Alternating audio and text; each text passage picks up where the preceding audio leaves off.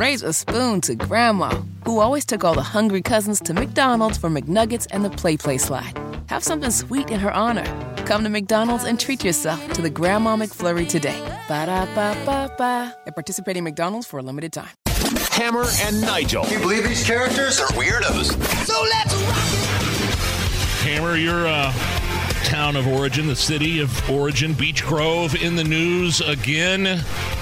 Someone was shot in the head at the Kentucky Fried Chicken, KFC, in your hometown, Beech Grove. And you know what? As much crap as Beech Grove gets for some of the nonsense things, right? Walmart fights and anything you may have seen on the TV show On Patrol Live when they were embedded with the police. You normally don't see people being shot in the head in Beech Grove. There are other issues, but very rarely do you see this type of situation happening in Beech Grove. Well, the guy was a former employee of KFC, the alleged shooter. Yeah, it sounds like one of those textbook disgruntled employee type of things. So just before 8 o'clock, the Beech Grove Police Department arrived on the scene, and they found a man with a gunshot wound to his head. He was taken to Eskenazi, from what I've been told, serious but stable condition. I mean, I think that tells you all you need to know about modern medicine. He survived a shot to the head. Yeah, and we don't know if the guy that got shot was an employee of KFC or not either. Right. A lot of information still to be released, but what we do know is that the suspect was a 24-year-old former employee who had been fired Tuesday at that KFC. Oh, was it earlier that day? So according to the police report, wow, a 24-year-old Roberto Patisse had been fired from the KFC earlier on Tuesday. He was arrested at his home without incident. Police did not say if the man who was shot was an employee of the KFC. But, and this is what's interesting to me, the guy that shot the guy in the head, allegedly, preliminary charges of felony aggravated battery and a court hearing has not yet been set.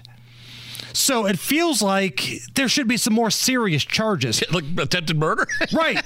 You shot somebody in the head. So I texted a friend of mine that works in law enforcement, and he's been with the force for a long time. Wishes to not give his name out, but I asked him, hey, why have there not been attempted murder charges filed?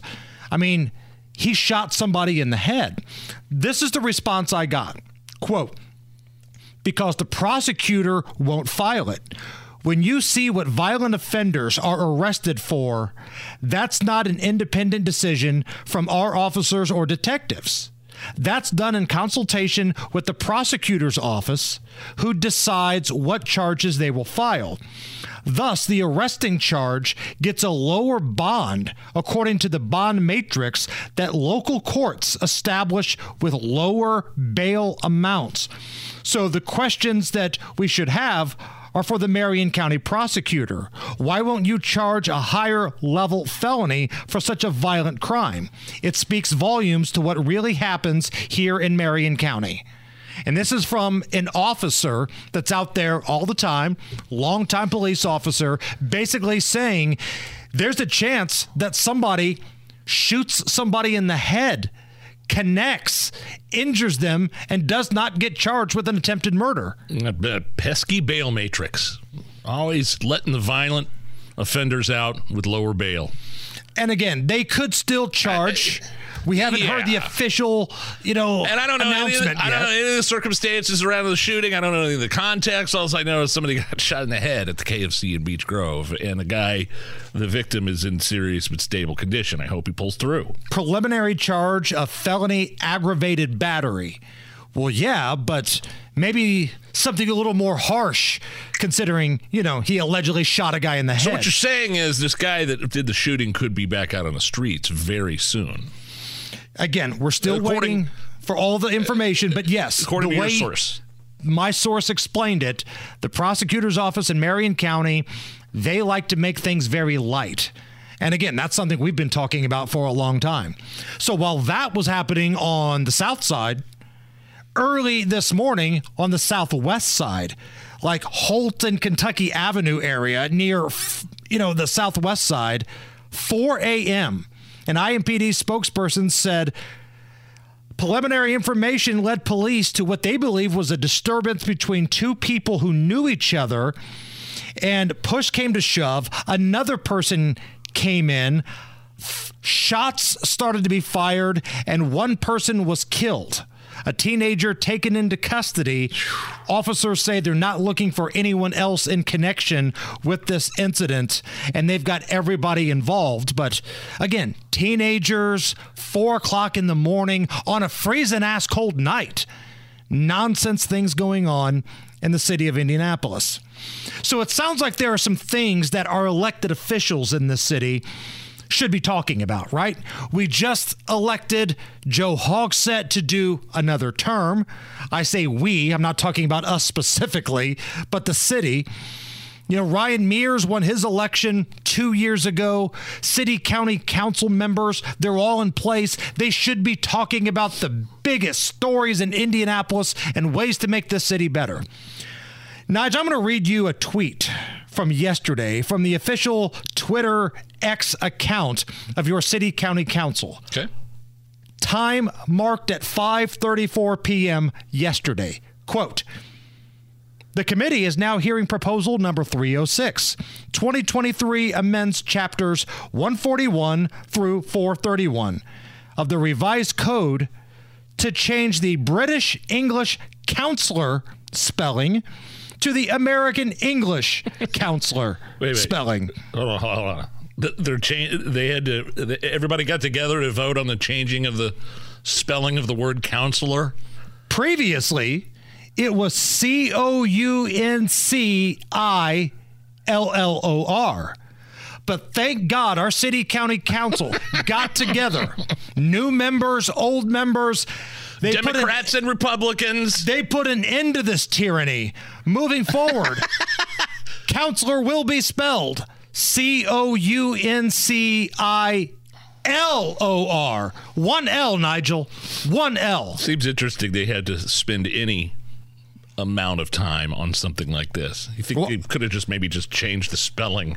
I feel safe already. I don't know about you, but I'm ready to walk up and down the canal with my Make America Great Again hat on now, thanks to the fine work of the City County Council. And if you think I'm making this up, I retweeted this earlier today. So if you go to the Hammer and Nigel Show Twitter account, scroll down a little bit, you will see the official account from your city county council. There's actually a couple of them. 535, they tweeted that they have voted to send the proposal to the full council with a due pass recommendation. Wow. So wiping the sweat off my brow. I was worried there for a second that wasn't going to get done, but they took care of things. They got down to business there. How many sleepless nights have you had thinking about that second L in counseling? How many businesses downtown have moved out of the city because of the British spelling of the word counselor?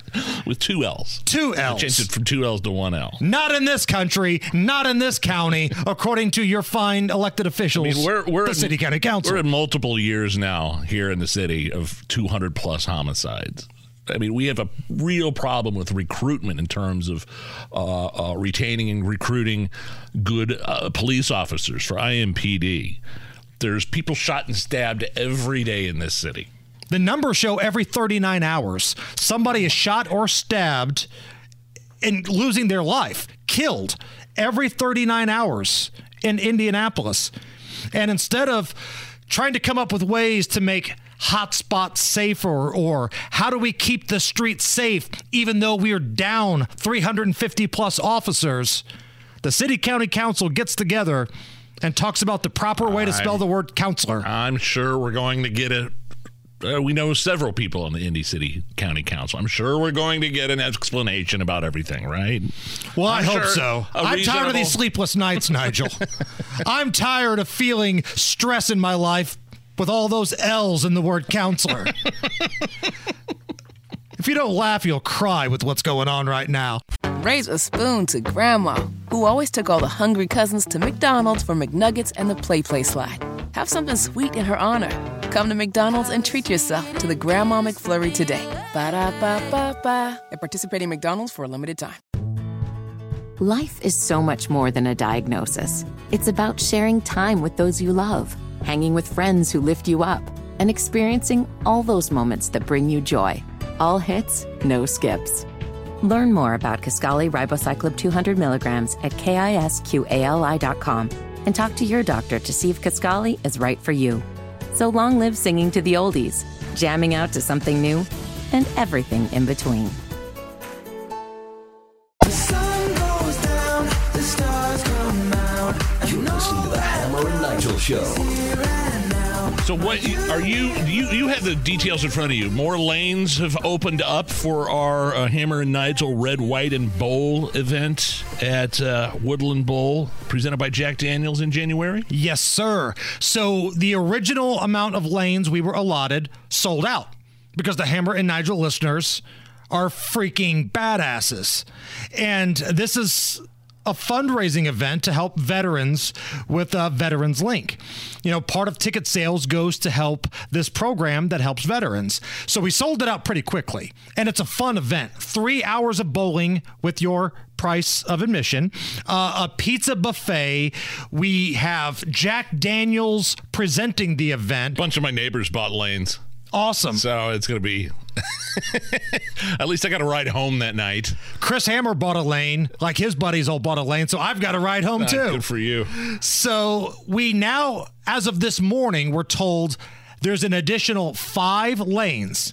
Now, you can buy a full lane, which is a team of 6. So if you got a team of 6 buddies together that either like bowling, want to help veterans, maybe they like the Hammer and Nigel show, this is the perfect gift. You can buy them. Yeah, this would be great. And by the way, this isn't like some tournament or something. No, you don't have to be good at all. Yeah, it's just 3 hours of bowling and eating and Jack Daniels and I love that spot, by the way, the Woodland Bowl, the 96 at Keystone there. Yes. I've had several birthday parties there for my kids. Oh, they yeah. love the laser tag. You bring your kids. And that pizza is great. It's incredible. It's my kid's favorite pizza.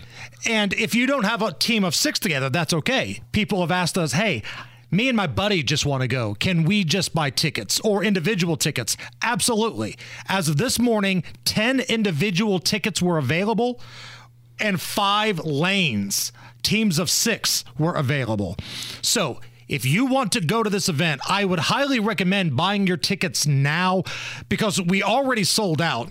We're trying to get as many lanes added on as we can. I don't know how many more they're going to give us. So go to the events page at WIBC.com. You can buy your tickets there. Or just go to our social media. I believe we've got it pinned to the top of our Facebook and our Twitter. Hammer and Nigel on social media.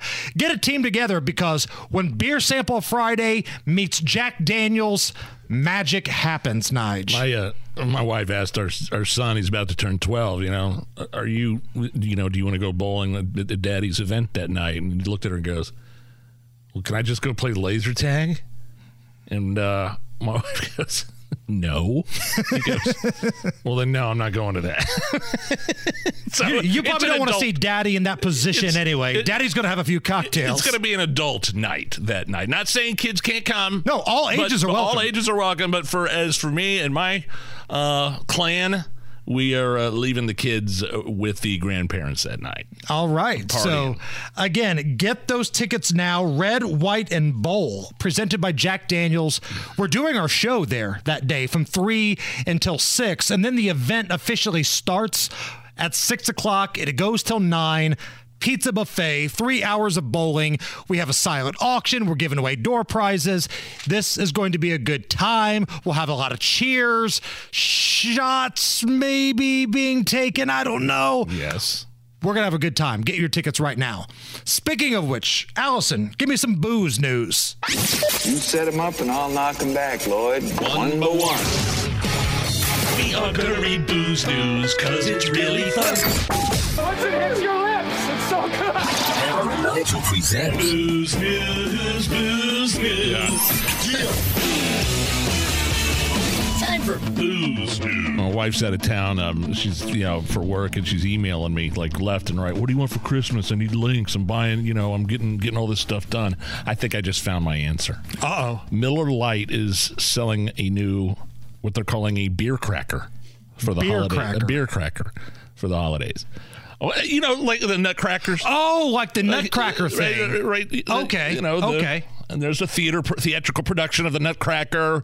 It's this, tall wooden thing that crushes nuts. Right. That looks like a soldier almost, yes. But it's, I know what you're talking about. But Miller Lite's selling the new beer cracker for the holidays. It cracks your beers instead of the nuts. Oh, hey. The mouth. Okay, so there's two aspects. I'm looking at it here right now. The mouth on the beer cracker is for bottles. Okay. Even though Miller Lights, I think, are twist off, but whatever. And then you use the brim of the hat on the beer cracker to open the cans. Okay. So if you want to be festive around the holidays, some people have the eggnog and the Wally World style mug like Clark Griswold have. I want to get the Miller Lite beer cracker. $30. Where I can use that to crack open a little holiday cheer. I'm good with that. Some more booze news. 35-year-old guy in Vietnam had a terrible headache that was lasting for months, and he didn't know why. So he went to the doctors, and the doctor scanned his head, and they found out there were 2 broken chopsticks shoved up his nose. Oh! He thinks it happened during a drunken brawl 5 months ago. The guy, this where was this at? Vietnam. This Vietnamese guy gets in a drunken fight, and then 5 months later figures out that somebody shoved chopsticks up his nose? Correct. I have nothing to add to that. Have they checked his anus? I mean, I feel like if you didn't know something was up your nose, you better check every orifice on your body. Right. Anywhere there's a hole, you need to have an x-ray machine ready to roll. Last one, doing some booze news. A drunk guy's story is going viral because he let somebody use his phone to add themselves to their contacts. You know how you can use that, what's it called? AirDrop? Yeah. Found out later that somebody that he didn't want that was nearby got his contact and tried to cash app himself $3,000 while he was on a flight. I've turned that function off.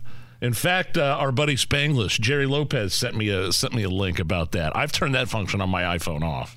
I don't want it to be that easy to get my contact information. Yeah, like phone. I do use it sometimes. My youngest edits the videos that we do for the sports betting stuff. So I'll just AirDrop him the videos because sometimes they're too big to text and he edits it up. But I'm going to have to start turning that off and only turning it on with that feature because people are creeps. It's the Hammer and Nigel Show.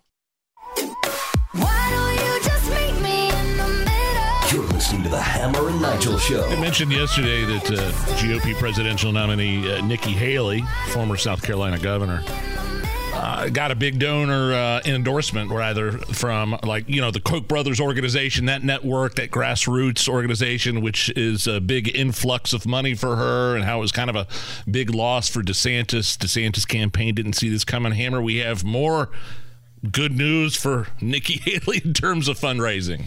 Someone has stepped up to the plate.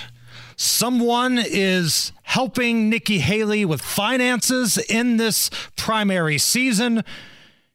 Hillary Clinton's star fundraiser. Democrat and J.P. Morgan Chase CEO Jamie Dimon is now fundraising for Nikki Haley. Interesting. So I think we need to have some big boy conversations here. Why is someone who's very blue, hardcore Democrat, Hillary Clinton's homie, deciding to help Nikki Haley in a Republican primary? There's a lot of things that kind of make you wonder about this. Like, do the Democrats feel like if somehow Nikki Haley can get past Donald Trump, whether he gets locked up or maybe she catches lightning in a bottle and captivates America, she becomes the nominee, they feel like Joe Biden or literally anybody else could beat Nikki Haley? Is that why? I know. She's down like 30 points in South Carolina behind Trump. I just don't like all you say Republicans. I mean, I think when I look at Nikki Haley, I think establishment. I think Rhino. I don't think there's any. I think swamp. I think somebody that loves a good old fashioned war. Oh, she loves the Ukraine borders. Oh boy, she loves talking about Ukraine. Unlimited paychecks for unlimited blank checks for Ukraine. You remember? I still remember after George Floyd's death. And like the riots that overtook a lot of the cities in 2020, I'll never forget the quote, and it always stuck with me. In order for healing to occur, what happens next must be personal and painful for everyone.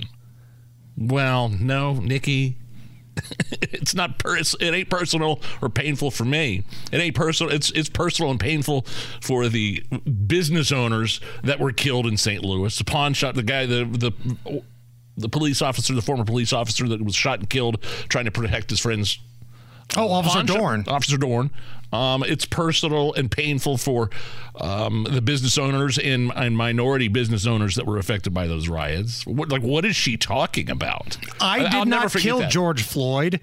I'm sorry, but I'm not going to feel bad about that. A lot of racial guilt there, and she's one of those identity politics Republicans too. Vote for me because I'm a woman. I was the first woman of South Carolina, governor of South Carolina. And she's very war hawkish. Oh, yeah.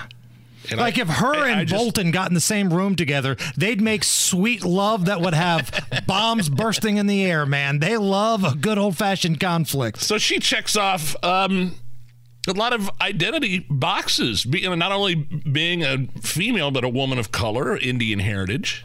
And I think, the Democrats love them some good identity politics. I mean, they are the party of identity politics. So tinfoil stuff aside, right? Tinfoil hat theories to the side. What did Nikki Haley promise she would do for Jamie Dimon? What would she possibly say in regards to getting all this money that would work good for him? Somebody that hates an R next to anybody's name. What did she say or promise this guy? Because we could have the discussion of, well, maybe the Democrats are doing this because they think they can beat Hillary. They think they can beat Nikki Haley. Fine. But the real reality is this guy is going to be donating or wants to donate big bucks to Nikki Haley. Why? Why Nikki Haley? What has she promised him in return? So United Airlines, Nige, they reportedly had to suspend one of their employees because he was praising the Hamas attacks on October 7th. Now, I say suspend because I think that's an important word here. He's not been fired. United Airlines suspended one of their pilots. Oh, it's a pilot. After they found his social media with disturbing comments that he posted calling the Hamas terrorists brave. Yeah. The pilot praised the terrorist attacks, which killed 1,200 plus people, took around 240 hostages. He called it resistance from brave people. And this has all been posted to multiple sites on social media. The pilot allegedly urged people to, quote, expand their media literacy and do their due diligence when it came to judging the actions of Hamas terrorists. I'm pretty sure I'm allowed to judge the actions of the Hamas terrorists. I'm fairly confident that the heinous acts that I've seen on social media, most of the stuff I've had to turn away from and immediately turn off, I'm allowed to judge that without having to know anything about the background, which goes back 4,000 years, by the way. Yeah, and it's, you know what, you're allowed to say whatever you want on social media, so it's freedom of speech, not freedom of consequences. I don't want a guy praising the Hamas attacks, flying my plane or anywhere near the controls of an aircraft. Are you kidding me? Bye. What do you have to do to get fired at United? Like, how egregious does a post have to be for you to be fired? Because, again, you're absolutely right. And I'm glad you brought it up, Nige. There's a difference between freedom of speech and expression, the First Amendment, and losing your job. Nobody's saying this guy should be in jail for his views. The First Amendment protects you from the government. It protects you from being locked up for saying what you think. But you can totally be fired. You can 100% be fired. Like, I've talked about this before. If I were to go on the air and just rip the ownership of this radio station, I'm not going to jail, but there's a good possibility I wouldn't be here tomorrow. Right. There's a big difference there. Yeah. Chicago's mayor, Brandon Johnson. The one guy that's worse leader than Lori Lightfoot, you mean? I didn't think it was possible. But more racist and incompetent than the previous mayor, and they went and elected that guy.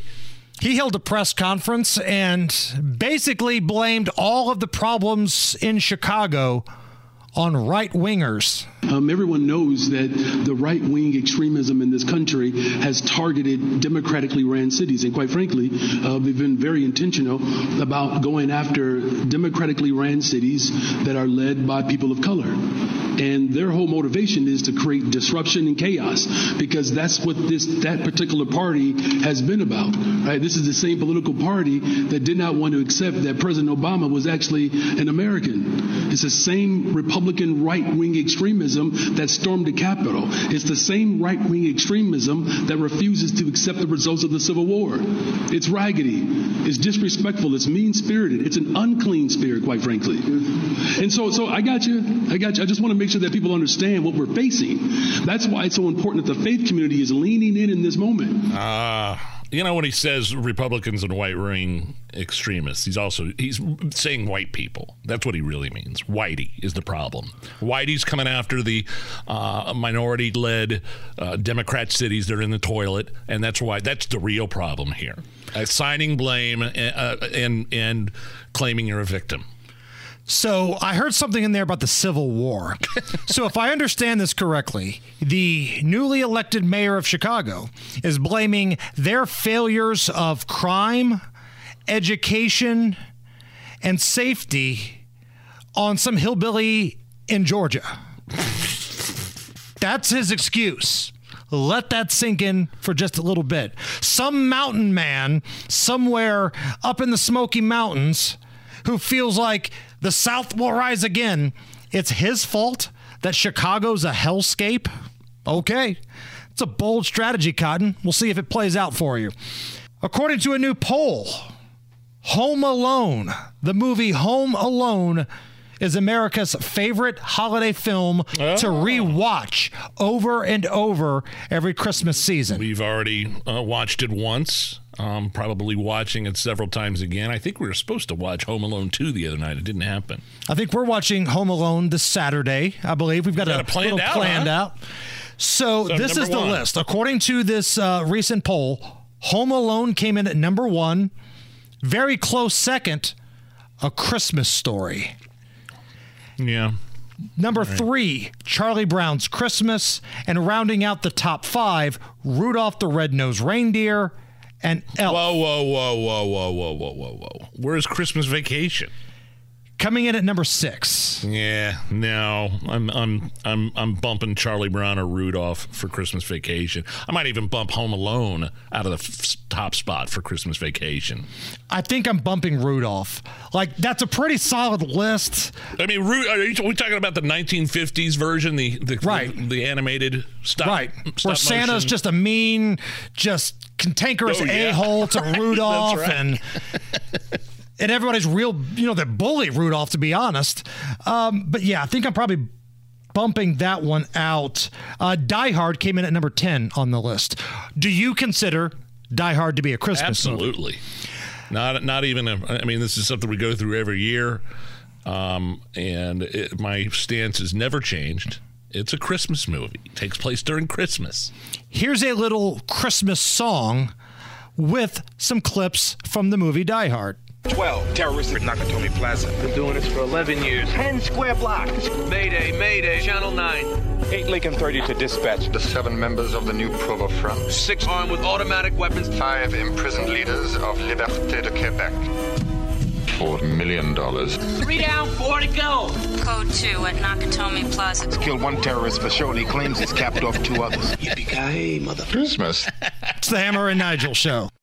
Raise a spoon to Grandma, who always took all the hungry cousins to McDonald's for McNuggets and the Play Slide. Have something sweet in her honor. Come to McDonald's and treat yourself to the Grandma McFlurry today. Ba-da-ba-ba-ba. At participating McDonald's for a limited time. Life is so much more than a diagnosis. It's about sharing time with those you love, hanging with friends who lift you up, and experiencing all those moments that bring you joy. All hits, no skips. Learn more about Kisqali Ribociclib 200 milligrams at KISQALI.com and talk to your doctor to see if Kisqali is right for you. So long live singing to the oldies, jamming out to something new, and everything in between. You're listening to the Hammer and Nigel Show. It is Throw Out Your Leftovers Day. Are you still munching on any Thanksgiving leftovers? I think it's cute that you thought I'd have leftovers. You and your drugs, Nige. All right, I'm sorry. Touche. I did not take that into consideration. All my leftovers are gone, probably. Let's see. What did I have last? Threw out the macaroni and cheese. I finished the macaroni and cheese and mashed potatoes, probably. Have you stepped on a scale? How much have you gained? No, I've lost. Really? Yeah, because I just got this thing during the week where I eat lunch and then a light dinner, and that's it. So I tried to keep the portions relatively small. Now the empty calories provided by libations, that's another story. A little holiday cheer catching up with you? But actually a couple of pounds. So today is Throw Out Your Leftovers Day. Well, a lot of us did that on Monday because of, I don't know. You get back to a normal schedule. Well, not only Monday. that, but the food goes bad. It's not good for you. You get sick, right? If you eat any of that stuff today, you're like risking good health. So in honor of today being Throw Out Your Leftovers Day, here is a new tribute from Hammer and Nigel Records. And our crew, our writers, were inspired by the band, if you remember the band The Knack, back from the late 1970s. I'm pretty sure the turkey's through. It's turning blue. Don't want to get another case of salmonella. I think the pumpkin pie's okay for one more day. I better eat it now or I'll get salmonella. I thought we ate it up, but it's still there in the Tupperware, and there it's going to stay till my mom sees it growing hair. No, no, no, no, no. Ooh, don't want no salmonella. That's all I'm trying to tell ya. That's going to be in your head for the rest of the day. So just out of curiosity, I looked up on YouTube the official video from the Knack, My Sharona. How many views do you think it has on YouTube? Now, mind you, they just posted the official video 14 years ago. It feels like the Knack may have been a little late in uploading their music to YouTube. It's got to be in the millions. Over under set at 13.5 million. Over. Allison, over or under 13.5 million for My Sharona? I haven't heard the song. I'm going to go under. You've never heard My Sharona before? I don't think so. Wow. 20 million views. Hey, all right, not 20 bad. million views. Hey, it's official. The Pacers are hosting the Boston Celtics in that NBA in-season tournament deal.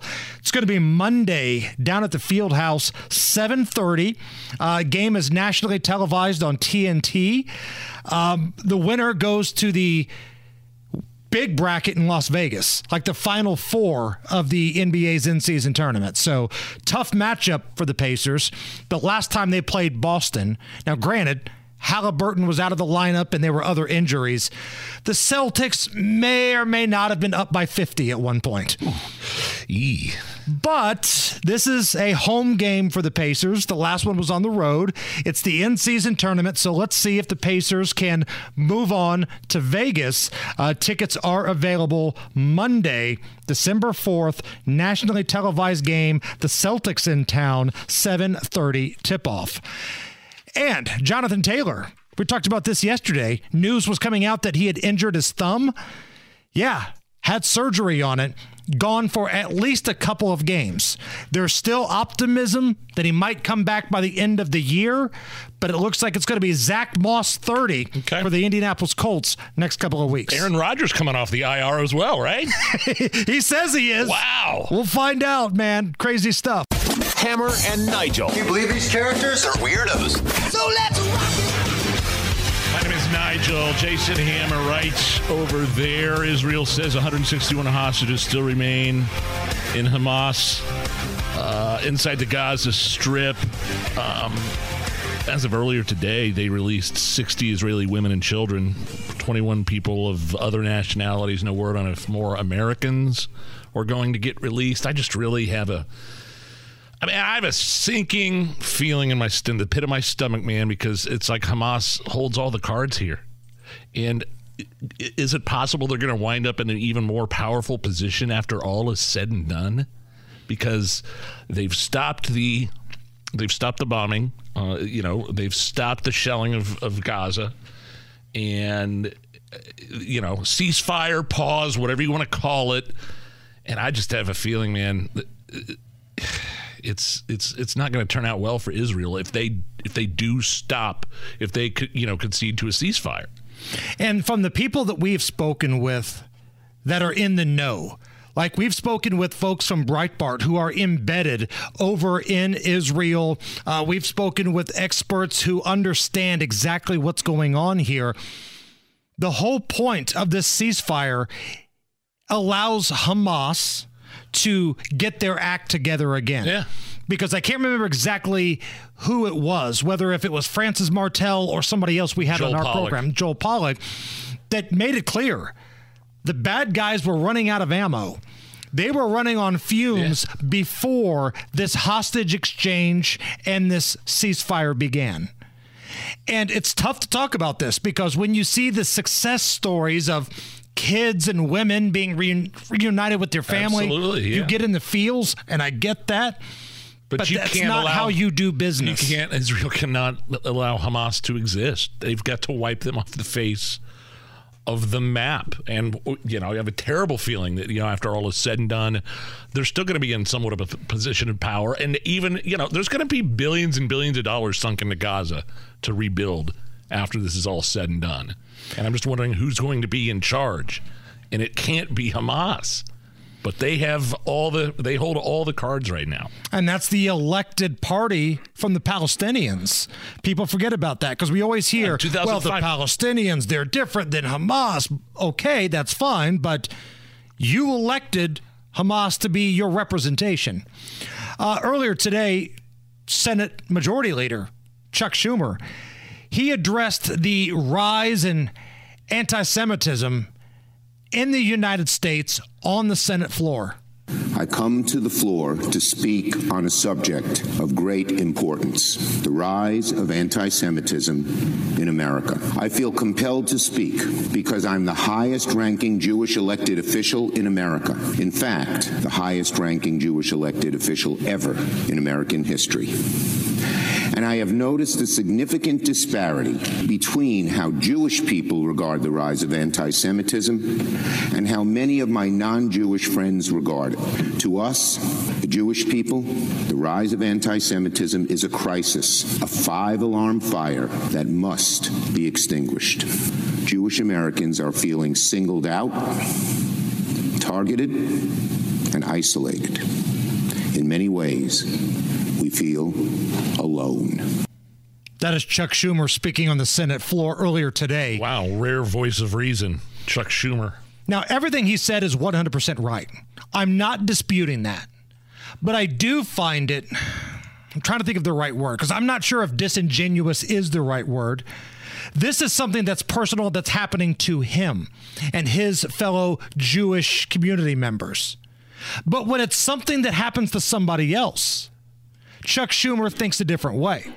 When conservative Supreme Court justices were having their houses attacked, somebody tried to kill Brett Kavanaugh. Oh, sure, yeah. This is what Chuck Schumer had to say when those justices were being attacked. I I want to tell you, Gorsuch, I want to tell you, Kavanaugh, you have released the whirlwind, and you will pay the price.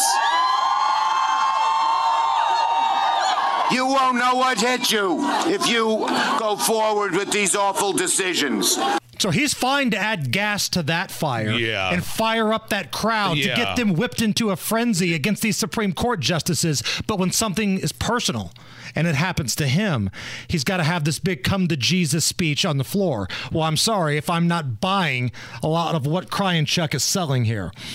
Now, speaking of the war in Israel, Nige, I do think there's one thing that could end this whole thing, that could bring the Palestinians, the Israelis together. They could hold hands and sing Kumbaya. The hunger strike from Sex and the City's Cynthia Nixon. Oh, yeah. There's a bunch of celebrities that are doing a hunger strike for the ceasefire for 5 days, right? So actress Cynthia Nixon began her hunger strike to call for the ceasefire in Gaza. And it's just ridiculous that these spoiled, entitled celebrities really think that the leaders of Hamas and the leaders of the Israeli military are going to get together and go, what are we doing? Cynthia's hungry, guys. Come on, give me a hug, bring it in. Ceasefire. We didn't know that the chick from Sex and the City wasn't eating properly. Why isn't she only doing it for 2 days instead of 5? Well, that's the thing. She's only doing it for 2 days out of 5. That's not a hunger strike. 2's enough. That's a diet. Yeah, that's a fast. Yeah. Hey, can I just one side note, little suggestion here on people that are wondering, what is going on with in the Middle East with Israel and Hamas. My dad sent me a podcast, and it's actually a sermon from the lead pastor at Traders Point. His name's Aaron. And I don't go to the church, but my dad goes to the satellite church downtown. And it's an amazing historical perspective on where all this is coming from. Like 4,000 years in the making. I remember a couple of weeks ago we had your buddy that's a Palestinian Christian pastor. Yes. Jerry Shamali. Jerry tried to break it down for us in kind of 5 to 10 minutes, and that was a great conversation. This kind of opens it up from a bit, it goes back to the sons of Abraham 4,000 years ago. Back when Bernie Sanders was a high school senior.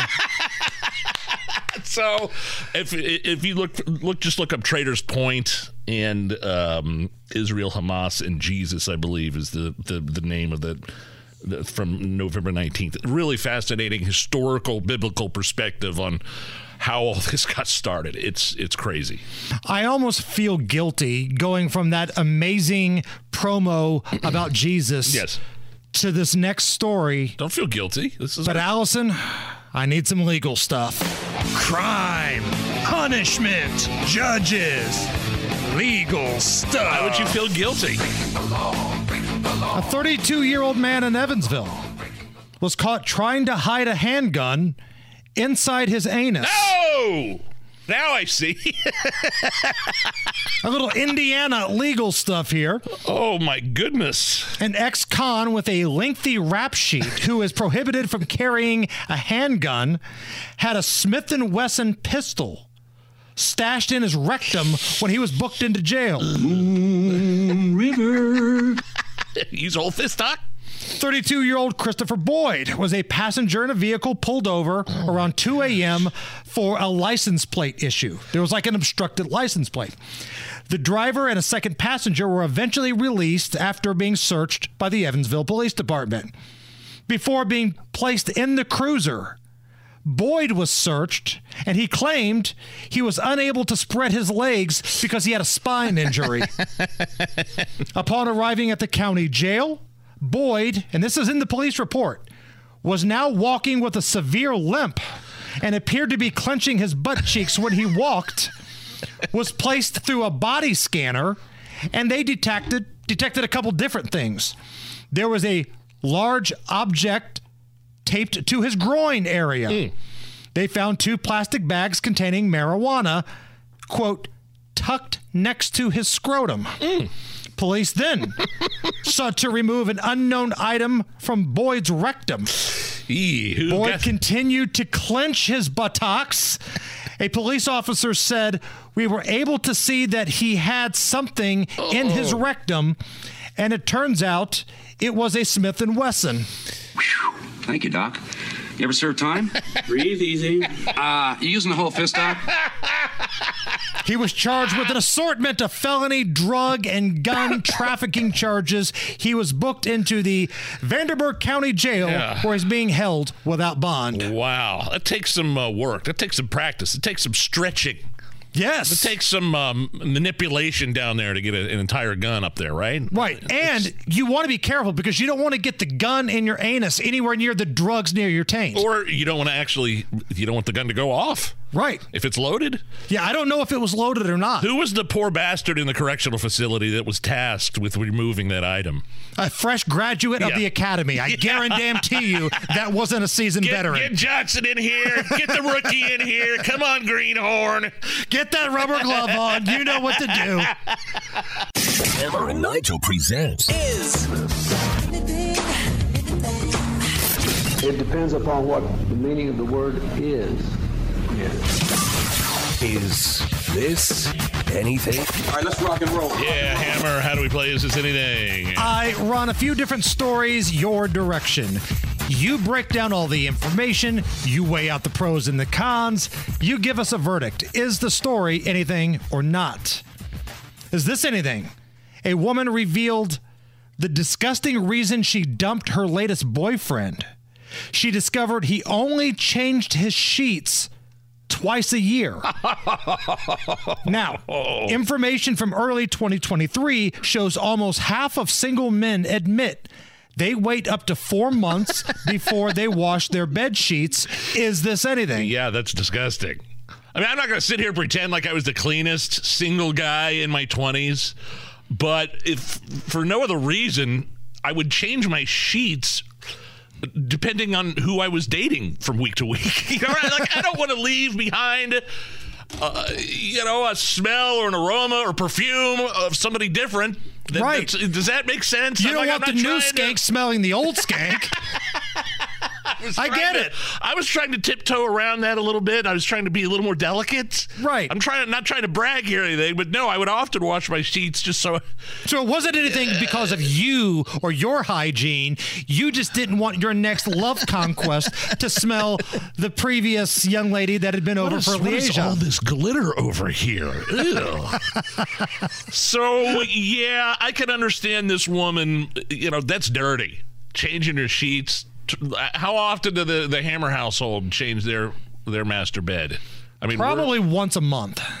Once a month. Okay. I think we're probably once every 2 to 3 weeks. So, 3 weeks, a month. Yeah. So, the woman, by the way, here she is. She actually came up with a very special holiday song for guys that do this. Here you go. The Carol of Smells. Oh, how they smell. Sheep sure do smell. You are a freak. Man, do they reek. Boy, do they stink. Throw them in the sink. Smells like a John. Girlfriend is gone. Oh, how they smell. Sheep sure do smell. Makes me want to throw up. Now. You go to the Carol of Smells. Not the Carol of the Bells, right, yes. But the Carol of the smells. I'd say she made the right. I mean, twice a year, that's pretty extreme. That's dirty. One of my favorite things to do on this program is to look over and just see the look of disgust on Allison's face. Like, she questions every life decision she's ever made, like when we start talking about things like this. And she, bless her heart, she sits there, she just shakes her head, but you could tell she's judging us every single way now until Sunday. I guarantee Allison doesn't do as much face palming during the Home and Garden show on Saturdays as she does with you and I. No way. On any given day. Yeah, I would say a different kind of face palming. Let's just put it that way. Well, thank you for putting up with us, Al. Yes, we love you. Thank you. We love you. Is this anything? A New Hampshire trash transfer station has now found 3 lost wedding rings that were accidentally thrown away in the last 2 years. Wow. Here is the director of Public Works talking about the most recent one that they found, and they were able to get it back to the owner. I know this seems to be continuously happening, so it is getting a little crazy. So I knew where the first scoop went. I knew exactly where on the floor it was. I don't know. It's a lot of stuff to go through. It's like trying to find in a pile of leaves one specific leaf. I mean, because everything looks the same. I grabbed the ring, brought it up, cleaned it off for her, called her up. She was heartbroken on Wednesday, more than ecstatic on Friday. Had they been 15 minutes earlier, it would have already gone to the incinerator. You know how you don't lose a wedding ring? How's that? Don't wear it. Keep it in the drawer. That's what I do. Your wife good with you not wearing a wedding ring all the time? Here's my hot take. I don't wear a wedding ring most of the time. Unless I'm going out with friends, buddies, I'll put on my wedding ring. If I'm going to, if her and I are going out on a date or something, I'll put it on, which really doesn't, So at a night with WIBC, yes, if somebody who doesn't follow our show closely enough, they might have seen you without a wedding ring and thought, I'm going to seduce that fat ass. No, I wore my wedding ring on a night with WIBC. Okay. I think. I don't like jewelry. I barely like wearing a watch. I barely, I have a couple watches that I don't wear, and I can't stand wearing jewelry. I can't do it. It just feels icky on my. Does your wife wear hers? Oh, yeah. Yeah. Okay, so she wears hers. Damn well better. But when you're going out to have some drinks at the Friendly and hanging out with God knows whoever, it's almost like single Nigel's back. No. I think she knows that era. In other words, I don't have a shot. Right. Does that make sense? Like Frank the Tank is dead now. Yeah. Right. We don't want him coming back. I don't have to worry. In other words, she doesn't have to worry about me being quote unquote hit on anymore at this stage of my life. Hell, she's almost like, if you think you can do better, be my guest. It's the Hammer and Nigel show. Raise a spoon to Grandma, who always took all the hungry cousins to McDonald's for McNuggets and the Play Slide. Have something sweet in her honor. Come to McDonald's and treat yourself to the Grandma McFlurry today. Ba-da-ba-ba-ba. At participating McDonald's for a limited time. Life is so much more than a diagnosis. It's about sharing time with those you love, hanging with friends who lift you up, and experiencing all those moments that bring you joy. All hits, no skips. Learn more about Kisqali Ribociclib 200 milligrams at KISQALI.com and talk to your doctor to see if Kisqali is right for you. So long live singing to the oldies, jamming out to something new, and everything in between. You're listening to the Hammer and Nigel show. Well, let's not waste any time. Let's dive right in, Hammer. Let's check in with America's discussion about COVID-19. COVID-19. Oh, I swear that I mean at this moment. There are 3 vaccines. Maybe there's none. I don't know. Maybe there's more. Now you've made the world cough. I got it. Go ahead, do it. Because of COVID-19. Oh, beautiful. So yesterday, we had the story about how the Chinese government, they're trying to scare the bejesus out of everybody, put the fear of God into everybody, bringing masking back as this new COVID variant is allegedly causing respiratory issues in people in China. I don't even think it's a COVID variant. I think it's just like flu and RSV and respiratory stuff. And so it is COVID then. Pneumonia. Flu. Yeah, exactly. And here in the United States, of course, some colleges, they never stopped doing the vaccine requirements. Mandates. And now some very leftist universities are bringing masking back. That's happening here in the United States. Put on your mask. You know who's got thoughts on what's happening with masking and COVID and restrictions? You know who's got a hot take on that, Nigel?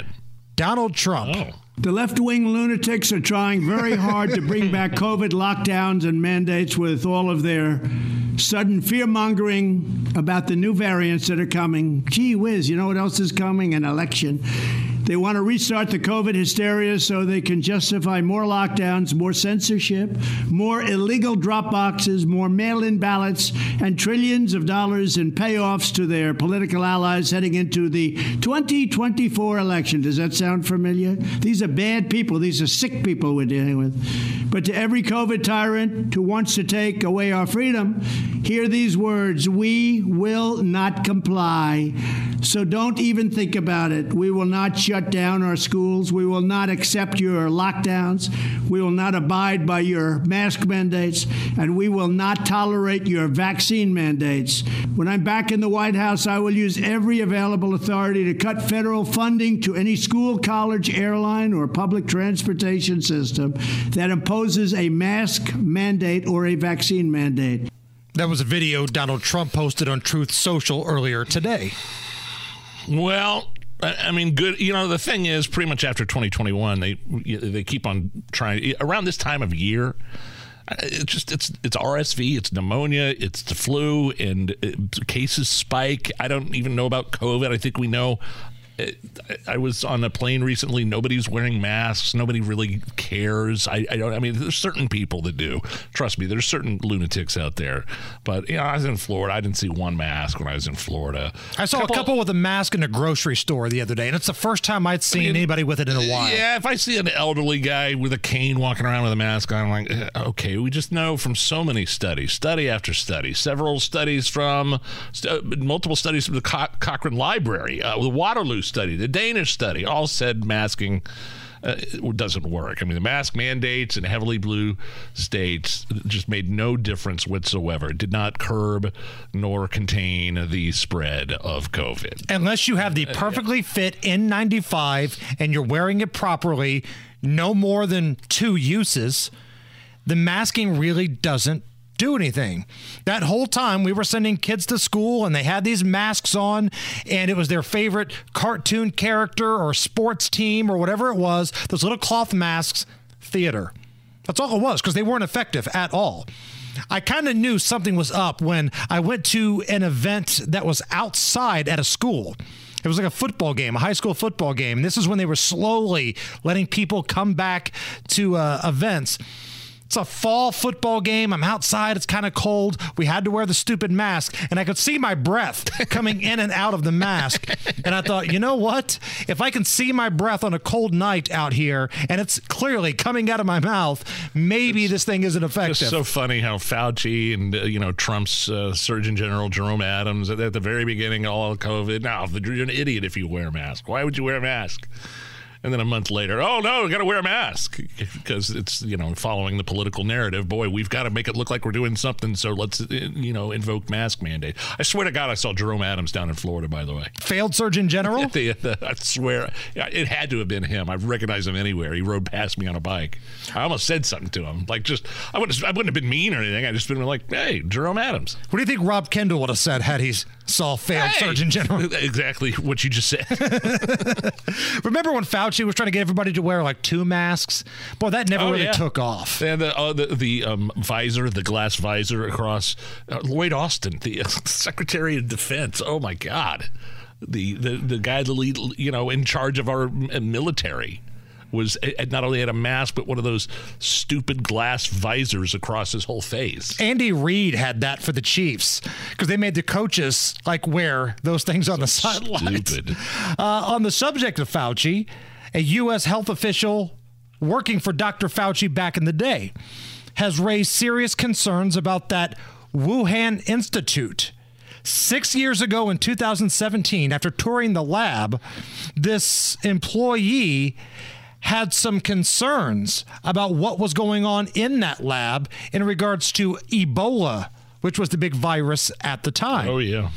Here's Rich Edison of Fox News, who has acquired some emails from this former employee under Dr. Fauci. U.S. health official touring the lab worked for the National Institute of Allergy and Infectious Diseases. That's part of the National Institutes of Health, or NIH. In emails obtained by Fox, she wrote to other NIH officials that, during her tour, a technician at the Wuhan lab complained it was illegal to import Ebola to China to study it. The NIH worker then wrote to other department officials, quote, I remember he said that since they don't have the Ebola virus, they had, quote, considered using reverse genetics to create the virus. I was shocked to hear what he said that. I also worry the reaction of people in Washington when they read this. The technician is only a worker, not a decision maker, nor a PI, principal investigator. So how much we should believe what he said. She wrote, if that got out, it would be difficult to get more information about the lab. 2 days later, she received the reply, quote, as we discussed, delete that comment. That detail never made it into her official report. Former U.S. officials say this is just one of many concerns about that lab. It's never good when your supervisors that have a lot of power with infectious disease are begging you, delete that. Well, I said they weren't begging. They weren't even asking. They were telling. They were demanding. Or it's your ass. So the fair questions that should come from this report are, what did Fauci know and when? You know, it feels like that's an evergreen question. Number two, he knew from the beginning. Why was this information covered up? And number three, who stood to benefit? And I think that's the most important question here. Who stood to benefit from all of this cover-up of the Wuhan lab? Was it Fauci? Was it Big Pharma? Was it the Chinese government? Was it the American government? These are the things that I feel like if you just let Rand Paul run wild, let Rand Paul mania run wild, he's looking for a reason to bury Fauci. Yeah, but I mean, we knew from other emails that were uncovered in 2020, I think BuzzFeed of all places got a hold of a bunch of Fauci emails from 2020 where Fauci purposely pushed the narrative that COVID came from a wet market in China when emails clearly indicate otherwise. I mean, there's emails. The big bombshell in those emails, looking through all that stuff, was that the Eco Health Alliance, that's the firm that took grant money from Fauci and the NIH, turned around and gave it to the Wuhan lab for gain-of-function research, which in turn created the COVID virus. I'm not saying it was leaked on purpose, but it got out. Did you imagine? And Fauci denied this under oath during congressional testimony. And all these emails are already out there. We already know what happened. He's a liar and a flip-flopper. And again, nobody hates Dr. Fauci more than Rand Paul. I'm waiting for him to be the one that takes the reins on these new reports of emails that highlight that Fauci's been allowing this kind of nonsense at that Wuhan lab for years, long before COVID, when it was Ebola and then into COVID. Never learned his lesson and continued to do the same crap. Let's do Biden madness. You're listening to the Hammer and Nigel Show. So the NBA is having their in-season tournament. The Pacers have a home game Monday against the Celtics. Celtics are pretty good, right? Oh, yeah. Best team in the Eastern Conference. Okay. And that's who the Pacers have at the Fieldhouse on Monday. So we thought, you know what? If the NBA can have an in-season tournament, we can have an in-season Biden Madness tournament. Love it. So we've taken 8 various sound bites. 4 from Joe Biden, 4 from Kamala Harris, and it's Biden v. Kamala in this abbreviated tournament. So yesterday, the matchup was between the number 3 seed and the number 6 seed. The number 3 seed in this tournament was Kamala Harris. Her catchphrase, the saying that she uses pretty much every single speech. I can imagine what can be and be unburdened by what has been, you know? What can be unburdened by what has been. What can be unburdened by what has been. What can be unburdened by what has been. What can be unburdened by what has been. What can be unburdened by what has been. What can be unburdened by what has been. What can be unburdened by what has been. I get it. Who we can be unburdened by there what it is. we have been. What can be all different speeches, mind you. By what has been. Where we can be, unburdened by where we have been, and unburdened by where we are right now. What can be. Is it over yet? Unburdened by what has been. You know, like if I'm going to an Eagles concert, I'm expecting to hear Hotel California. Correct. If I'm going to a Kamala Harris speech, I'm expecting to hear Unburdened by What Has Been. That's her go-to.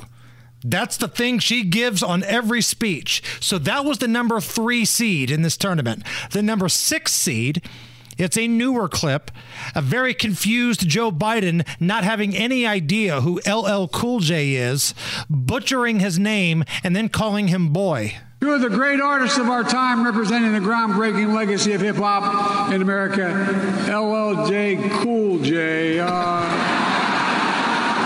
By the way, that man's got biceps bigger than my thighs. I think he's good old folksy racism there. He knew he made a mistake. He knew he stepped in it when he said boy. Right. Tried to put a man in there real quick. No, sorry, pal. So those two went head-to-head yesterday. I'm calling Kamala. Kamala was the higher seed, right? Yes.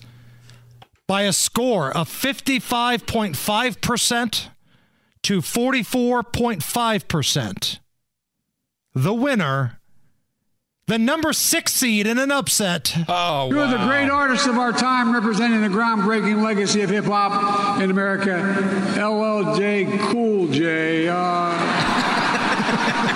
By the way, that man's got biceps bigger than my thighs. I think he's man. Allison, I know you were a little upset at the voting on that one. You were pulling for Kamala. This was rigged.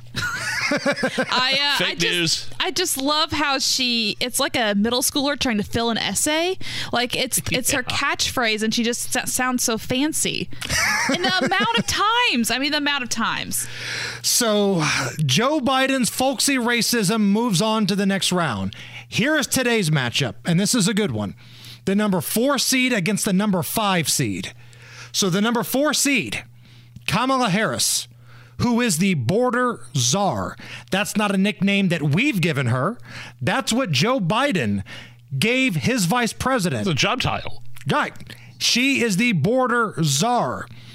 In an interview with Lester Holt on MSNBC, here is Kamala Harris defending her lack of trips to the border by telling Lester Holt, well, I've also never been to Europe. Do you have any plans to visit the border? At some point, we are going to the border. We've been to the border. So this whole thing about the border, we've been to the border. We've been to the border. You haven't been to the border. And I haven't been to Europe. I don't understand the point that you're making. I'm not discounting the importance of the border. How do you not understand the point he's making? You're the border czar and you've never been. I've never been to Europe. What are you talking about? Wow. So that is the number 4 seed, taking on the number 5 seed. And again, this is a newer Joe Biden clip. The press conference that he had in Vietnam, where he might have been at his lowest energy ever. At one point, he just says, screw it. And he tells everybody, I'm going to go to bed. And he has this really weird open mouth stare into the crowd. He may have a game plan. He just hasn't shared it with me. But I tell you what, I don't know about you, but I'm going to go to bed. He just stands there with his mouth open. Like I'm surprised a fly didn't fly in there. Went from Pence's head into Joe's mouth. Oh, wow. Where can we vote? At Hammer and Nigel on Twitter. The poll is up right now. Which one do you want to advance? I've never been to Europe, or I'm going to go to bed. Raise a spoon to Grandma, who always took all the hungry cousins to McDonald's for McNuggets and the Play Slide. Have something sweet in her honor. Come to McDonald's and treat yourself to the Grandma McFlurry today. Ba-da-ba-ba-ba. At participating McDonald's for a limited time. Life is so much more than a diagnosis. It's about sharing time with those you love, hanging with friends who lift you up, and experiencing all those moments that bring you joy. All hits, no skips. Learn more about Kisqali Ribociclib 200 milligrams at KISQALI.com and talk to your doctor to see if Kisqali is right for you. So long live singing to the oldies, jamming out to something new, and everything in between. Hammer and Nigel. Can you believe these characters are weirdos? So let's rock. My name is Nigel. Jason Hammer right over there. Hammer, take a wild guess. We'll both guess, because I honestly don't know the answer to this. How much it's shaping up to cost the United States to take care of the illegal border crossers this year? I mean, just a wild guess off the top of your head. It's got to be in the billions. I would say multiple billions of dollars. Over or under 5? Over. I would say over $5 billion. Here is the answer in Fox Business reporter Madison Allworth. We have new numbers, a new report from the U.S. House Committee on Homeland Security majority. They say the price tag per year is $451 billion. That is both for the housing and care of the asylum seekers as well as those known gotaways. I'd say we were a little short there on our estimate. $451 billion? I don't know where. Yeah, I don't know why I thought, wow. Okay, well, You've got to play that again. I want to make sure I heard that right. We have new numbers, a new report from the U.S. House Committee on Homeland Security majority. They say the price tag per year is $451 billion. That is both for the housing and care of the asylum seekers as well as those known gotaways. So we're creeping up here with Joe Biden in office 4 years. I mean, that's like over $1 trillion. I mean, that's an amazing, astonishing number. And it's money we don't have, to be honest with you. The real reality is we don't have it, but we're printing it off. And again, I know this is a pipe dream, and we say this all the time, and nothing will ever change, but could you just imagine if that money right there, that $451 billion, or even just a fraction of that, was used for the American people? Like if you took that money and built homeless centers in the major cities across this country, like rehab centers, mental health facilities, activity centers in some of these problem crime areas. Facilities for homeless veterans. Right. More jails. Imagine if you used that money for any one of these projects, how better off things would be.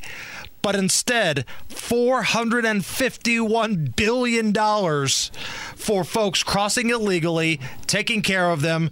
And hell, some of them are probably planning harm on us. Sure. And don't forget about more money. I mean, on top of money for Ukraine. Right. It's printed money at this point.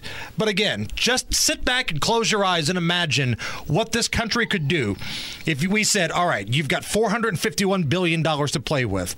Build some rehab centers, build some homeless facilities, help out the vets, build more jails. Imagine what we could do with that money. That's insane. Infrastructure, roads, bridges, tunnels. Right. Scholarship programs, something. So yesterday, the report came out that the House Oversight Committee might be bringing in Hunter Biden to speak to them. And then there was a little back and forth, right? Yeah, well, Hunter said, yeah, okay, I'll come in. Right. If we do it publicly.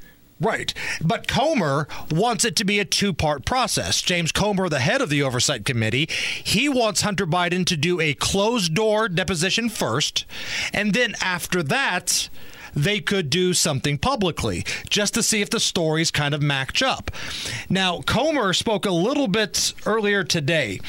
He said that if it's closed door, they're going to release the transcript of Hunter's deposition because that's how the Democrats did investigations. And then he spoke a little bit more.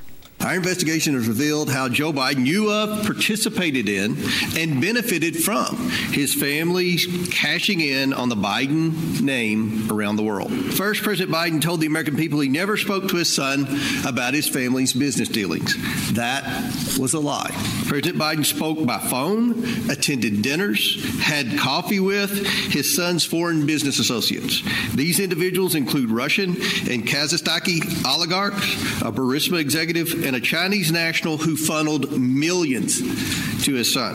President Biden claimed there was an absolute wall between his official government duties as vice president and his family. But there was no such wall. The door was wide open to his family's influence peddling schemes. But Joe Biden allowed his son to catch a ride on Air Force Two at least a dozen times to sell the Biden brand around the world. The National Archives has also identified the office of vice president emailed with the Biden family and their businesses over 29,000 times. Whoa. However, the White House is withholding these emails from Congress in addition to the 82,000 pages of pseudonym emails. 82,000 pages. So Comer today, speaking up there with other oversight committee members, Jim Jordan's there, they're laying out why they're doing this and then ultimately what the next steps should be. President Biden claimed his family didn't receive money from China, but we all know they did. President Biden's son, brother, sister-in-law, and daughter-in-law collectively received millions from CCP-linked entities. We've also revealed how Joe Biden received $40,000 in laundered China money in the form of a personal check from his sister-in-law. Financial records, emails, text messages, and witness testimony reveal that the Biden family enterprise is centered on Joe Biden's political career and connections. Joe Biden knew about, participated, and benefited from these schemes. This is a national security threat at the highest level of government, and Americans demand accountability for the Biden corruption. Okay. And again, this isn't about Hunter. Hunter's making the headlines, right? But Hunter is the key to Joe. I mean, making the case against Hunter Biden, all roads lead through. I mean, Hunter Biden was a conduit to Joe Biden. Right. And through all these other business practices. So I'm saying stop with the Mickey Mouse stuff. Stop with saying we've got to go behind closed doors first and interview Hunter Biden before we do it publicly. I don't care how you do it. I mean, maybe there's a legal precedent that they have to go through. I don't care what the Democrats did before. You wanted Hunter Biden. Hunter Biden said he'd come testify. Sit him down and grill the hell out of him. Quit messing around. It kind of looks cowardly for the Republicans to say, well, we want to talk to him behind closed doors first. I don't know.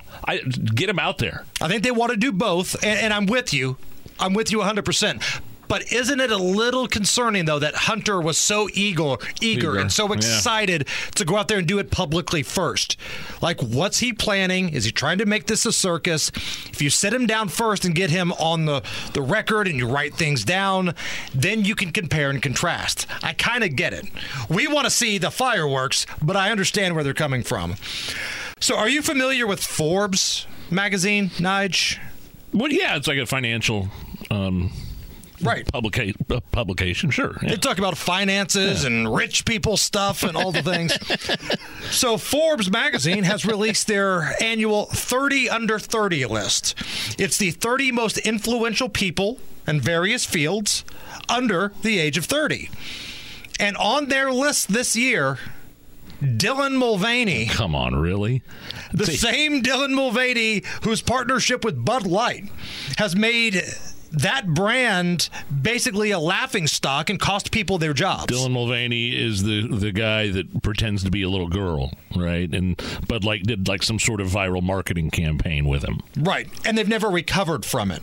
Bud Light is now trying to work with the UFC and the NFL, like the most manly things possible to save the brand, and I still don't think it's working. The complete opposite of what Dylan Mulvaney is and what his brand is. Sure, he's influential at tanking huge giant corporations.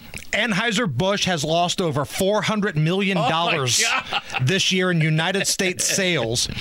Bud Light sales plunged every week from April through the end of the summer, and the most recent third quarter earnings report showed a 13.5% decline in U.S. revenue and 17.6% decline in sales to retailers because of Dylan Mulvaney. And yet, Forbes magazine says you are one of the 30 under 30 this year. Ridiculous. Are you really okay with this? Are you okay? Everything's gonna be okay. Are you okay? Yeah, I'm fine. I'm pretty far from okay. Are you okay with this? On the Hammer and Nigel show. Oh, yeah! I like this first one. I saw this. I immediately thought about you, Hammer. A Nebraska couple, Cole and Samantha. They like to hunt together. Very romantic. They were out to get a deer. They see a deer. Cole tells Sam to shoot her shot, and boom, they got the big one. And then Cole shoots his shot. He gets down on one knee next to the dead deer, pulls out a ring and says, quote, "We like to hunt and we like to eat meat. Will you marry me?" She says yes. Are you okay with this? So you're asking me if I'm okay with the guy proposing next to a dead deer carcass. Are you okay with it? Yes, I am 100% okay with this because this is who these people are. There's nothing I hate more than the big, over-the-top public proposal, like at a ball game on the Jumbotron, right. On the basketball court, because all that really is saying is, hey, look at us, everybody. Look at me. This is personal. This is something this couple likes to go out and do. So why not say, let's spend the rest of our lives together doing what you love? This is a personal thing. The fact there's a rotting deer carcass next to them is irrelevant. They could be out looking for mushrooms or hiking a trail. Yeah, it's something that they're into, so hell yeah, man, I'm all in. It's perfect. How did your apology kind of went, I'm sorry, apology. Your proposal to your wife kind of went sideways, haywire, didn't it? Didn't it kind of got ruined, long didn't it? before I discovered Diamonds Direct, I had an engagement ring from another company. Okay.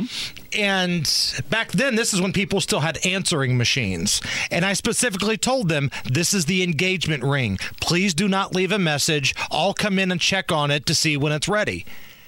They left a message. Mr. Hammer, your big diamond engagement ring is now ready to be picked up. Guess who got the message? Crystal heard it? Yeah.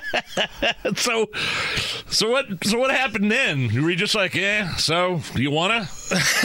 So then every single time we went out to just get something to eat, like if we're going to Applebee's, she thought that was it. If we're going to McDonald's, a Pacers game, she thought that was it. But did she know that you knew that she heard the message? Like, not until after I had proposed. And then she told me the story.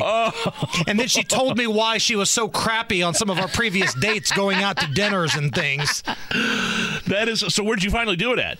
At home, in the living room. Okay. Because, again, you don't like the public proposal. Right. It's got to be something personal and from the heart. I want it to be in our house. This is where we're starting our life together. It's where we still live. And, yeah, she told me afterwards, oh, by the way. I proposed to Lindsay. She got home from work. She walked into the laundry room, and I had our new puppy, and I was on one knee. And I had, the puppy in one hand and the ring in the other. She didn't notice the ring. She goes, did Lola take a leak? She thought you were cleaning up the puppy mess. She thought I was down cleaning up poop. And I go, no, and will you marry me? That's fantastic. I don't know if I've ever heard that story. Yeah. Major League Hall of Famer Andre Dawson wants his hat changed on his Hall of Fame plaque. He wants the Expos off his Cooperstown plaque in exchange for a Cubs hat. You are Mr. Cubby Baseball Hammer. Are you okay with this? Andre Dawson was my favorite player growing up. I mean, he was the MVP for the Cubs, had a cannon for an arm. That's when people started doing the salute to him out in the outfield, the Hawk. But I'm not okay with this. Oh, no. Because of Wade Boggs. We can't have nice things. So Wade Boggs is in the Hall of Fame, spent most of his career with the Red Sox, won a World Series with the Yankees. But toward the end of his career, he went to the Rays. And this is when the Rays had just been granted a team. And like part of the contract they tried to whip up for him was, hey, Wade Boggs, we're going to sign you to this new team, but we want you to wear our hat for your Hall of Fame Cooperstown plaque. We'll pay you for it. So Wade Boggs was open to it. Hell yeah, just pay me for it, and you can put whatever hat you want on there. Wow. And then Major League Baseball stepped in and said, no. That's not how this works. So because Wade Boggs was basically selling access to the Hall of Fame plaque hat, Major League Baseball picks it now. So unfortunately, I agree with Major League Baseball. So wait a minute. So the hat is whatever team you were last with before you retired? Best known. Best known for? So Andre Dawson, best known for Expos more than the Cubs? It's really 50-50. He was a star with the Expos, then went to the Cubs. More people saw him play with the Cubs, but it's kind of 50-50. You mentioned Boston. Our next story leads us here. A homeless man in Boston arrested for a string of incidents of vandalism that included yanking Paul Revere's headstone out of the gravesite. Lawrence Hawkins was also extremely disruptive while in court. Here is his defense attorney talking about what he is trying to accomplish. My goal is to see to it that he gets the help and services he needs to be stabilized and to see if he appreciates the nature of the charges against him, which he does not seem to at this time. Let's just say that trying to interview him is less than fruitful. Let's just say trying to interview him is less than fruitful. Are you okay with this, Hammer? That's what people say when they talk to Rob Kendall about politics. Try to get him to say something nice about the Republicans, but it was less than fruitful. I'm okay with this defense attorney because, listen, what's he supposed to do? This is his job, right? Defense attorney is one of those jobs where you know you're going to have some scumbags and you're going to have some weirdos. And I think this guy falls into the weirdo category. Trying to remove Paul Revere's headstone out of the gravesite. He didn't try. He did. Yeah. There are some weird people that do this with grave sites. Yeah. When I was at Ball State, we would every year take a trip up to Fairmont, which is probably about 30 minutes away from Muncie, for the big James Dean Festival. Madonna famously went there one year. And people chip away at James Dean's gravesite. Just to get a piece of it and take it home with them? To get a piece of it. And every so often, they have fundraisers to replace the gravesite. It's kind of weird. Who recited these lyrics? Had a little horsey named Paul Revere. Just me and my horsey in a quart of beer. That would be those poetic kids from the Beastie Boys. There you go. Impressive. A 12-year-old boy from Michigan was taken into custody after leading police on an hour-long chase in a stolen forklift. Here is the police officer talking about the chase. Somebody was driving by one of our schools and noticed a youngster that they thought was trying to steal this piece of equipment. So we sent some units up there to kind of check the area. And sure enough, they saw this big piece of equipment driving on the road. So we were afraid that traffic might actually drive into it or be struck by this very young person driving a vehicle they weren't familiar with. So we were mostly staying with them just to keep it illuminated and warn other drivers as well. Are you okay with it? It seemed like the 12-year-old was very familiar with it. He was chased for an hour. He drove the thing all over the place. I saw footage of this thing. He could have killed somebody. And that's why I'm not okay with this. You let the kid stay on there for an hour? What if this were an actual bad guy in a high-speed chase somewhere? This was a kid on a forklift. And I understand you don't want to spin him out or crash or hurt the kid, but can't you just pass him on the forklift and just park in front of him? Well, those forklifts, I think we had a similar story to this about a guy with a forklift that led police on a chase. It's hard to stop those things. They're heavy-duty equipment. Those forks in front of the lift, those could pierce your car and, potentially kill you. I wonder if he was driving with the forks up. Did he know how to use it? He knew how to drive it. Clearly. Eventually, figure it out. Yeah, you just start complicated. I guess you just start pulling levers. You'll figure it out. You're 12 years old. A 1-hour chase on a forklift. Even OJ and Al Cowlings are like, man, that's impressive. Raise a spoon to Grandma, who always took all the hungry cousins to McDonald's for McNuggets and the Play Slide. Have something sweet in her honor. Come to McDonald's and treat yourself to the Grandma McFlurry today. Ba-da-ba-ba-ba. At participating McDonald's for a limited time. Life is so much more than a diagnosis. It's about sharing time with those you love, hanging with friends who lift you up, and experiencing all those moments that bring you joy. All hits, no skips. Learn more about Kisqali Ribociclib 200 milligrams at KISQALI.com and talk to your doctor to see if Kisqali is right for you. So long live singing to the oldies, jamming out to something new, and everything in between.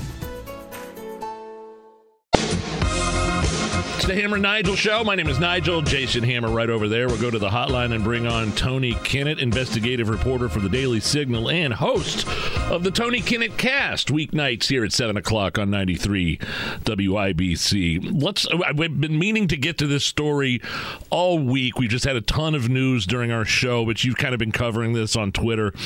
The poor kid that's been accused of dressing in blackface at the Kansas City Chiefs Las Vegas Raiders game. What do we know about this? This isn't at all what this is made out to be by Deadspin, the reporter from Deadspin who first went to Twitter with this, right? Well, you forget that the reporter's name from Deadspin, he is a grown man whose name is Karen. So that's already off to a great start. Basically, there's a picture of the kid taken from the side where he's covered in black face paint. He's got a headdress on, and he's wearing a Chiefs jersey, which, those are all things that you do at a Chiefs game. Seriously. I mean, the colors are black, red, gold, and white. And the Chiefs, I don't know if you know this, I know you guys aren't as Native American culturally as I am, but headdress is a Native American, that's kind of a thing. So the kid was supporting his team. He flips out, oh, it's blackface, it's terrible. And then about 3.5 seconds later, after this grown man went after like a kid, not even a teenager yet, another photo came out that the kid's actually in half red, half black face paint. So, like the majority of people who've ever done face paint at any sporting event ever. The team colors, right? Like half and half of the team colors. Yeah, Putty and Seinfeld. The Devils! Supporting the team. Bingo. So he doubles down. And he said, well, that's actually worse. Because if you're painting your face red, too, that's making fun of Native Americans. And he's like, you guys are the same people that hate Mexicans but eat tacos and wear sombreros on Cinco de Mayo. Yeah, that made no sense. Like, this dude's got a shovel in each hand, and he is just digging. Like, man, his lawyer has to have at least done 10 shots that night. My goodness. But that's Deadspin, though. That's a liberal sports rag, and that's all Deadspin is. They used to be relevant maybe 10, 15 years ago, but now they've gone like Keith Olbermann left. It was something else. So, of course, a friend of mine, an investigative reporter who finds his home more in combat and mob violence than anything else, Julio Rosas, he got online and said, look, my white people, he said, my compas. And then he said, I give you permission to wear sombreros and eat tacos any time of the year, which was really funny. So then I got out my tribal card as a federally registered member of the Cherokee tribe. That's right, folks. No Elizabeth Warren here. I gave everyone glorious, free, totally not sarcastic permission. Wear headdresses, paint your face red, do a rain dance. I don't care. Honestly. You know what else? Cleveland Indians. You know what else is funny is there's more video footage that's been released. Like the Kansas City Chiefs players, black and white, were like dancing with this kid and making the chop motion with this kid.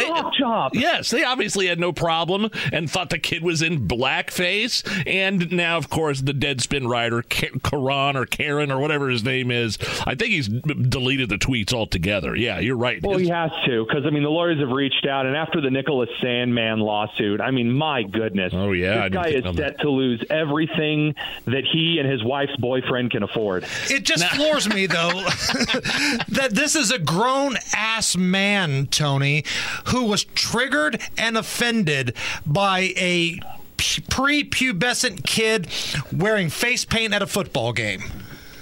And not only that, but there's evidence now, I guess, his mother suggesting that he actually comes from a Native American tribe out west. Which is just, perfect! It's just icing on the cake. Wow! That's so good. Unbelievable.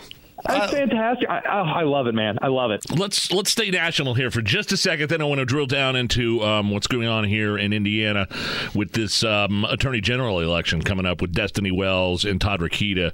But tell me who Education Secretary Cardona is. Who is this guy? So Miguel Cardona is a guy who I guess taught at one point. He is the Secretary of the U.S. Department of Education. So he is the guy that decides what the federal standards are for giving states money for education. This is a guy who should know a lot about learning and education. So he was giving a little lecture to a lot of DOE staff, and he said, look, we like to keep track and keep tabs on the different state departments. We'll reach out to various governors. And then he says, I think it was Ronald Reagan who said, we're from the government and we're here to help. Wait a minute. Wait. Here, let me play that. I have the clip, actually. Here's the clip. We're going to set up follow-up calls with every governor we met with to make sure we're available. As I think it was President Reagan said, we're from the government. We're here to help. Ooh, quoting Reagan. Now, I have the actual Reagan quote, Tony. Should I play that? Oh, please. Okay. I think you all know that I've always felt the 9 most terrifying words in the English language are, I'm from the government and I'm here to help. the total opposite, and I love it. Not only did he misquote Ronald Reagan, but the point is total opposite. As Hammer just said. Who are these? I mean, Tony, you're in education. Your background's in education. This guy is Biden's education secretary. I've heard it said quite often, you have to be highly educated to be that stupid. I mean, really. I love it, especially because Heritage has actually given me the entire day to come up with and record a video of a bunch of other Miguel Cardona quotes. So this is from John F. Kennedy. Ask what your country can do for you.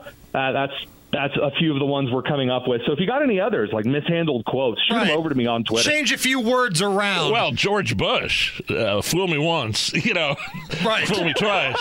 I won't get fooled again. Mr. Gorbachev, keep that wall up.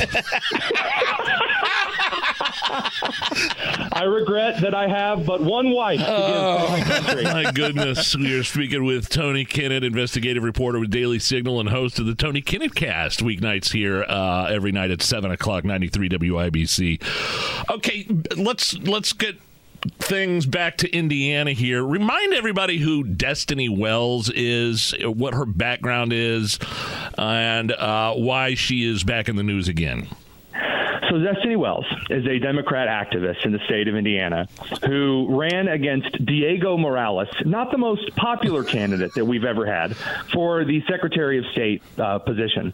And I think, Hammer, you put it, she got her doors blown down by Diego in the last election. Diego Morales beat the hell out of Destiny Wells in the election, and Diego Morales isn't some sort of rock star by any means of the imagination, and he beat the hell out of her.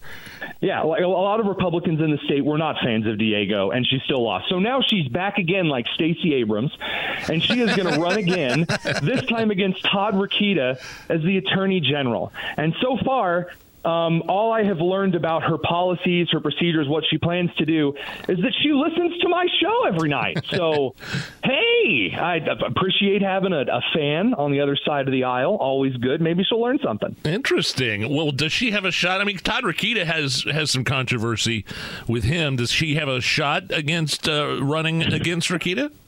No.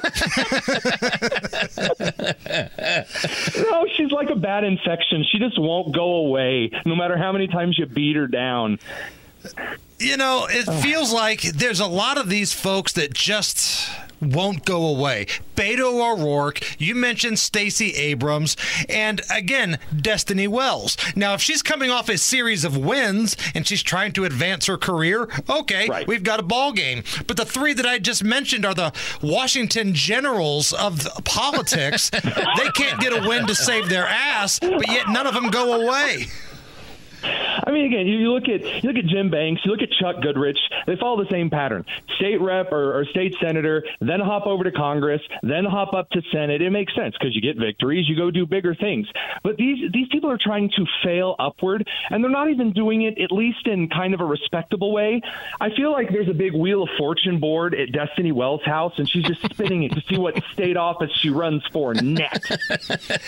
Let's end here. We got like 3 minutes left with Tony Kinnett. Your article about how Target is going woke for the holidays again. I mean, it's just heartwarming, isn't it? Like they didn't already lose $14 billion. Now they hire their LGBTQ pride lead, very essential, positions in government or excuse me, in a corporation. I'm sure you know. And this wacko says he wants to burn traditional Christmas to the ground with with glitter and hellfire. And then they have a bunch of pride merch coming out because what your Christmas really needed was more gay. And I don't just mean the lyrics in the songs. So, according to Target, the best way to celebrate the birth of sweet baby Jesus is more hell. Yeah, I mean, again, if this is the time of year you would think that a retail corporation would be trying to get as many people to shop there, especially when they're already up against Amazon and Walmart. Right. They're already starting to lose money. No, they're going to narrow the window even more. Is this like a race to bankruptcy? It's incredible. Well, that's the thing. Nigel and I talked about this the other day, Tony. Where are the shareholders and the management team of Target? At least, say what you want about Bud Light. They made a horrific mistake in marketing by partnering with Dylan Mulvaney they still haven't recovered from. But they fired everybody. They're trying to partner with the UFC and the NFL. They're trying to butch it back up to save the brand. Target, on the other hand, they like losing money and they continue to do it. Where are the shareholders? Where is the management team here? Well, the shareholders are quickly dumping their stock in Target, as we've seen. Financial organizations like Edward Jones are no longer recommending that their clients invest in corporations like Target. I will point out that a lot of their sponsoring people that sell stuff through Target are letting their contracts kind of run their duration and are already planning not to renew. That's what we're hearing from the Chip and Joanna Gaines collection is probably not going to renew its contract with Target. So I guess at the end of the day, Target's going to be selling popsicle sticks to homeless people because that's all that's going to be left. What is coming up tonight on the Tony Kinnett cast at 7 o'clock? Also, what are you working on at the Daily Signal?